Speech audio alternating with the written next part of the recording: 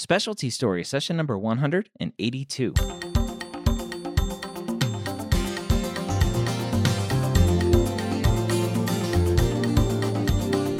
Whether you are a pre-med or a medical student, you've answered the calling to become a physician.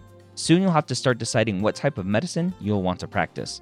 This podcast will tell you the stories of specialists from every field to give you the information to make sure you make the most informed decision possible when it comes to choosing your specialty. Welcome to Specialty Stories. My name is Dr. Ryan Gray, your host here every week, where I get to have amazing conversations with physicians.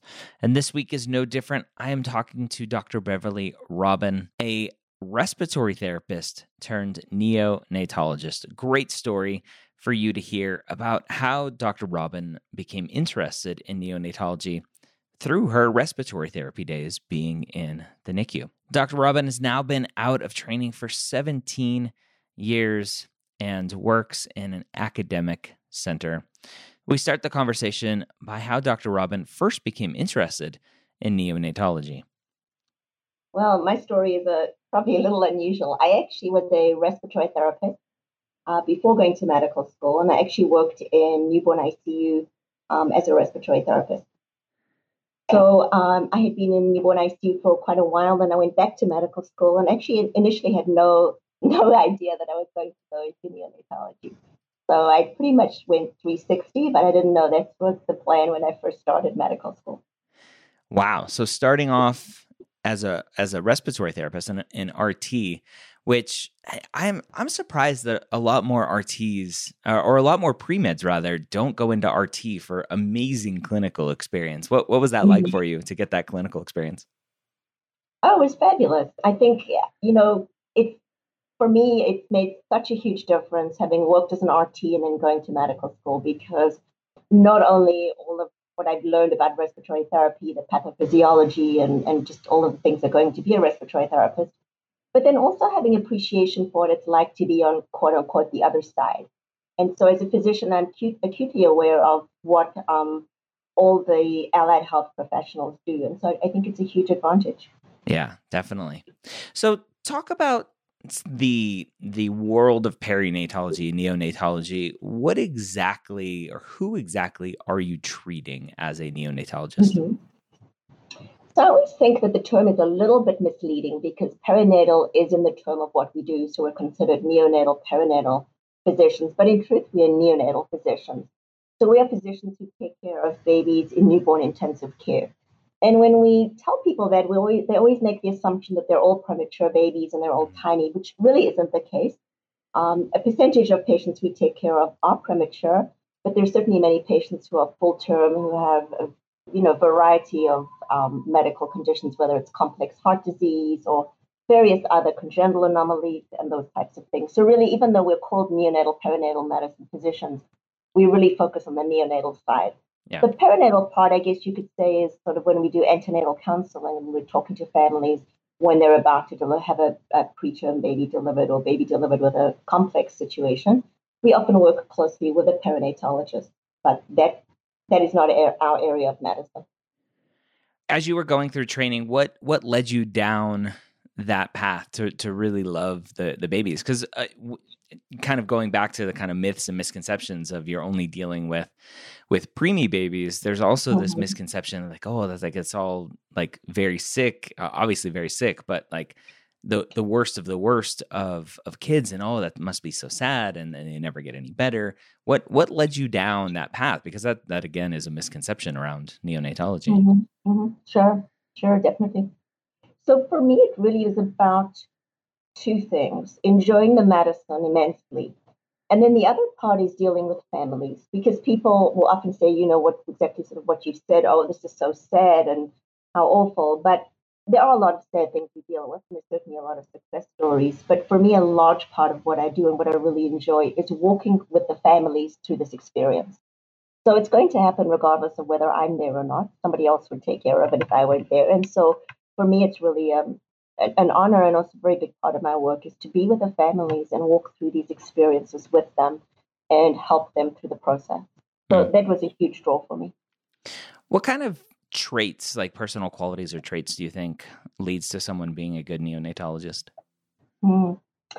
So you certainly have to be able to work under pressure. You have to be able to make decisions quickly. Certainly multitask. That's huge. And then on the other side, certainly, well, not really the other side, but I'd say along the lines of more sort of emotional, interpersonal skills, it's really important to be able to work in a team, which I think a lot of areas of medicine, we do that, but it's very pronounced in neonatology. So be able to work in a team and be able to lead a team, and then certainly be able to show compassion and have insight and awareness at a high, what I'd say, emotional IQ. Because again, when you're dealing with parents whose baby's critically ill or whose baby's dying, you really need to walk with those parents and be present for them and available and able to, to conduct some of those very difficult conversations. What does a typical day look like for you? Oh, so we take turns being on clinical service. We all take turns being on call as well. So when I am on clinical service, typically what the day looks like is I would get to work usually by about 7:30, so that I have the opportunity to look at the overnight events and the lab tests and so the various things that happened overnight with the patients. Then if I have time, I'll examine patients. Otherwise, I will get sign out at around 8 o'clock. It's really sign out to each other. So at that time, I would get sign out from the overnight physician about new admissions, what happened with my patients, what the events were. And then I examine patients till around 8:30. At 8:30, we do a multidisciplinary huddle, which is really a big part of the day because we meet all the physicians, meet the residents, the trainees, and then various representatives from different areas. So pharmacy, lactation, the clerk, the cleaning people, everybody meets. So it's representing people from the team. We talk about the day, we talk about any hotspots, we talk about patients who are critically ill, we talk about perhaps what patients are going off the unit for procedures. And thereafter, we start rounds, and the different teams, but because I work in an academic institution, we always have trainees on our team. We usually start off with X-ray review. So we would look at the overnight events, the X-rays, do some teaching on how to read X-rays, and look and see if the reports are back to, and see if what we read, correlates with what the radiologist said. Then we go on rounds, and we go to patient bedside, again with a large interdisciplinary team. So it's usually all the trainees, we have medical students, we often have respiratory therapy and nursing students. And then also we have a pharmacist, we have nutritionist, and we have child and life. And we go to each patient's bedside. If I haven't examined the baby already, I would examine the baby. The trainees would present the patient, we talk about them, make a plan. And then if the family is present, then we would explain to the family what it is that we're talking about and what our plan is, and sort of get input from them. And then after we've done with rounds, usually the trainees will go up to some kind of conference, and that's when I still circle back, check in with the nurses, still examine babies, follow up on some of the plans. And that a large portion of the afternoon is spent doing that, also doing some lectures. Sometimes we have some meetings. We do meet to review things like perinatal M&M, and we do various other meetings. We talk about patients. Some days we do radiology rounds, so we'll review X-rays with the radiologist. And then by the end of the day, which usually comes to around 4:30, is the time when I would give sign out. And so then what we do is sign out the service. When I say service, it means the patients I'm responsible for, to the oncoming physician so that they can take care of them overnight, usually from 4:30 p.m. till 8 a.m. And that's a pretty typical day. And of course, during the day too, I'm going to the delivery room, attending deliveries of high-risk patients, doing antenatal consults where I might talk with parents who have a baby who's going to be born either prematurely or with complex conditions. And then at times too, I'll do consultations in the mother baby unit and the pediatric ICU if they have newborns where they have questions. So that's pretty much the makeup of my day. Busy day. So yes. For somebody listening to this and thinks, wow, that neonatology sounds like very interesting medicine to me, but I envision my life in an outpatient world. Is there a world in where a neonatologist can practice in an outpatient setting? Not really, but what I would say is this, because obviously all our patients are hospitalized. But I really think there's an interesting area of medicine for pediatricians who follow up patients who were in the newborn ICU. So while many general pediatricians will, there are some who find it daunting because, for example, we have a baby going home tomorrow who was a 25-week gestation baby. So if you can imagine 15 weeks early, he is going home with a gastrostomy tube and on oxygen. So there are many pediatricians who would feel that that's too daunting to take care of a patient like that. But certainly somebody with an interest in neonatology could have a private practice, an outpatient practice, caring for those kinds of patients post NICU admission. Yeah, very interesting. For a student who loves working with their hands and wants to do procedures, is there a lot of opportunity for procedures in neonatology? Yes, there is, and I didn't really talk about that. I sort of think about it as part of my job, so it didn't even occur to me to say it. But yes, so the procedures we generally perform, obviously the delivery room, so we do a resuscitation of infants, sometimes all the way to needing CPR, chest compressions. We do endotracheal intubation, so that's putting in a breathing tube. We do umbilical lines, so it's a very easy way of getting access in infants as we put lines directly into the umbilical cord after it's been cut. We also do thoracentesis, which is removing air from the chest when there's a pneumothorax, so air between the lung and the chest wall.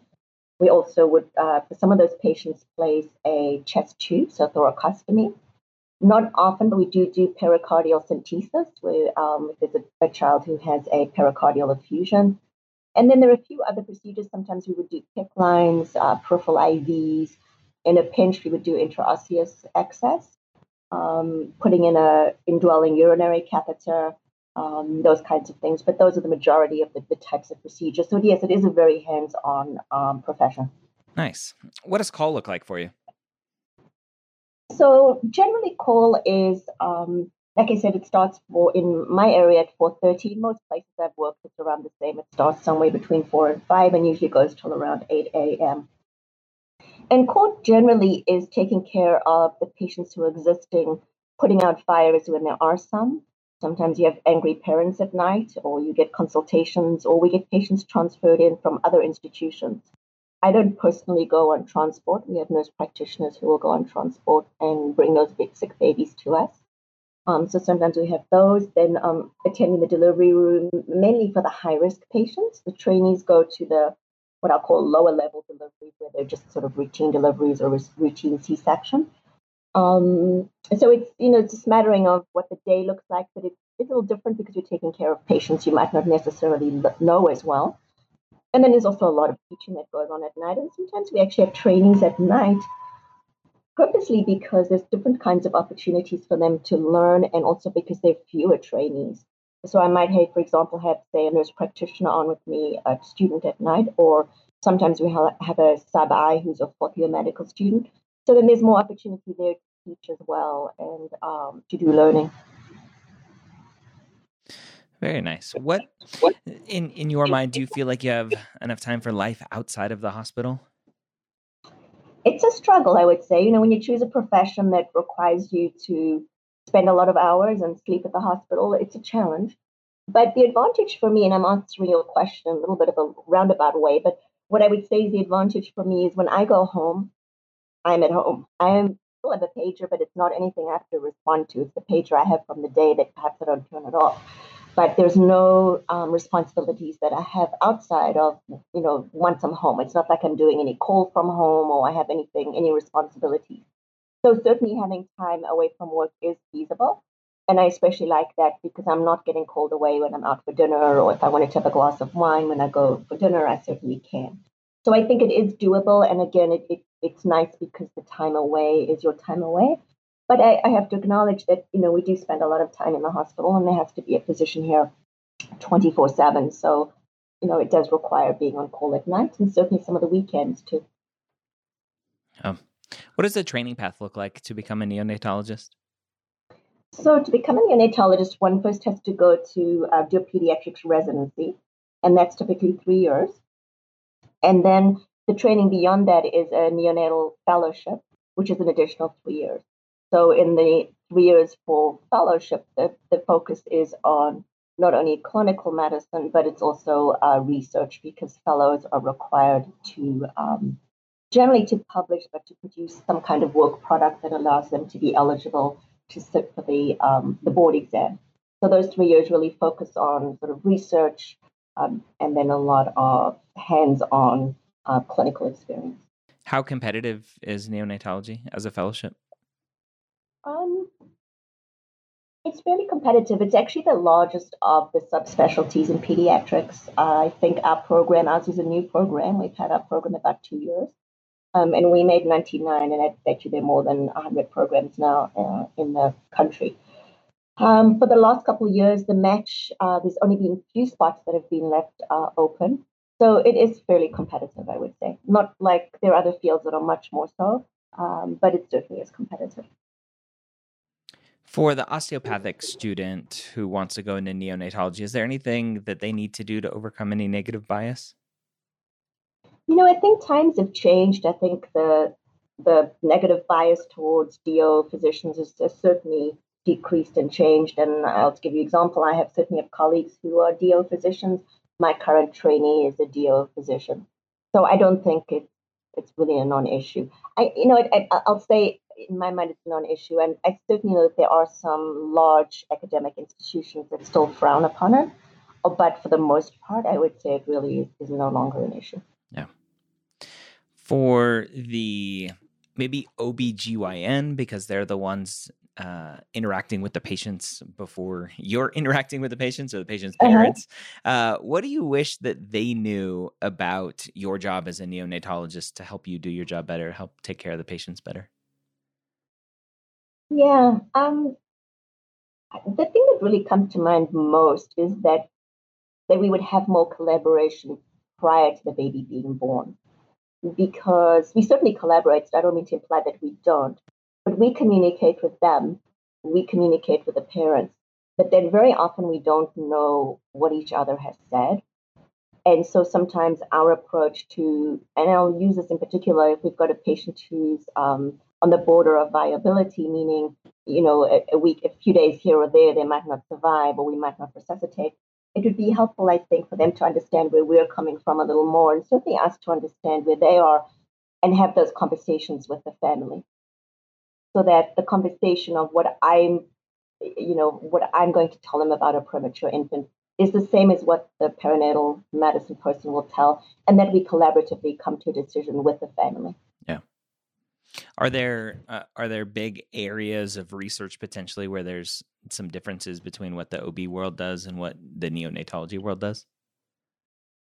No, I don't know if I would say research areas per se, but certainly the border of viability is it's a very hot topic, and it varies really between institutions, between regions of the country.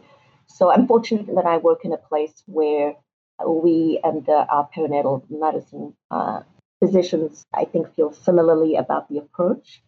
But I can see where there could be a divide between what the perinatal people envision of, what one would do with say, a woman who presents at 22 weeks, and what neonatologists present, what a neonatologist perception is. So I think that's a large area where there could be, but other than that, I don't think there's anything specific. Yeah, I usually ask this question a little bit later, but since you mentioned kind of this viability line that seems like it's constantly in flux, do you think that's going to be one of the biggest areas of research or change in the neonatology specialty moving forward? Oh, absolutely. When I think about it, I have an interesting perspective given that I started working in the NICU when I was 21. So I've been in the NICU my entire working life. And to just see how the definition of viable, has changed. And certainly a lot of it precedes me. But I know that an infant in one of Kennedy's children was born in the 60s. He was at 32-week gestation, and I think something like 1,500 grams. And then they didn't do anything because they couldn't resuscitate. He was too small. And then in the years I've been in the field, it used to be 25 weeks, and now it's really down to 23. So, yeah, I don't know how far we should push it, but I certainly think it's an area that's going to just keep evolving and growing and always be an issue of discussion. Yeah. What do you know now that you wish you knew before going into neonatology? That I knew you were going to ask me that, and it's a little bit hard to answer because I've spent my whole life in the newborn ICU. I think what I would say, though, and it's not that I didn't know this, but I think it's something really important to think about, is to recognize, and it goes back to your question about life balance, work-life balance, is just to recognize the field is hospital-based and the amount of time that we do spend in the hospital. I think that's something very important to consider. And I think if I hadn't spent so much time working as a respiratory therapist prior, I probably really wouldn't have had an idea of the time commitment. What do you like the most about being a neonatologist? That is such a hard question to answer because there's so many things, but I'll break it down the same way as I explained sort of about going into it. I love the procedures. I love hands-on. For me, the sicker the patient, the more interesting and the more things I get to do. And I also love to teach while I'm doing that. And then I really love to be with the family. Obviously, with a neonate, you don't have a relationship the same way as you might with an older patient or an older patient in pediatrics. So the relationship really is fostered between you and the parent, or I'd say the significant other or the caretaker, because sometimes parents aren't involved and there's somebody else who's involved. But that is very meaningful to me. And in fact, I have families who've kept in touch with me over the years. And so I know I've made a big difference in their lives, and they certainly have in mine too. And so I'd say really those are the two main things that I really love. But there's so many things about it that I enjoy. What do you like the least? This would go along with, I think, any field. It doesn't matter what I would have gone into. The charting and the documentation, the administrative work. We spend a lot of time charting and creating notes and addending notes. And then I think this is something that nobody talks about when you're in training, but as a physician, you have to bill. And so at the end of every day, I have to go through the patient's criteria of their status, their severity of illness, their weight, and then I have to bill accordingly. And if I could do away with that, that would be fabulous. But of course we can't, right? Yes. Thank you, billing. It's all for billing. Oh, well. Mm-hmm. If you had to do it all over again, would you still be a neonatologist? Absolutely. Any last words of wisdom for the student listening to this, potentially interested in neonatology? I think the thing about neonatology or just the NICU, I think it scares a lot of people because it's very unknown. And, the times are changing a little. I know certainly when I was in training, there were a lot of nurses who were very protective and, wouldn't let you touch the babies. And I'd say some of that's changing. But certainly somebody who has a sense that they think it's a field that interests them, but it scares them, I think it'd be important to just spend some time in the newborn ICU just to see what it is and what happens. And I've had, really good experience with a lot of students who've come through and a lot of residents who've come through who were really afraid and then get a sense of what it is and experience it. And we've had a lot of people go into the field, and I'm certainly not pushing the field, but I think it really applies to any field. If you don't really know what it is and you don't really get into that environment, it can be hard to tell and it can be intimidating. All right, there you have it. Again, Dr. Beverly Robin, neonatologist, after being a respiratory therapist. And I mentioned it during the show. I'm like, I don't know why more pre-meds don't do respiratory therapy. Very similar to EMT and medical assistant, CNA. You need some training behind your belt, obviously, to be a respiratory therapist, but some of you may enjoy that as a path to getting clinical experience. So go check out respiratory therapy and see potentially how long it may take you to get to become a respiratory therapist, to get some of that experience. I hope you enjoyed this week's episode. Don't forget to subscribe so that you get these podcasts for free every week. Hope you have a great day, a great week, and we'll talk to you soon.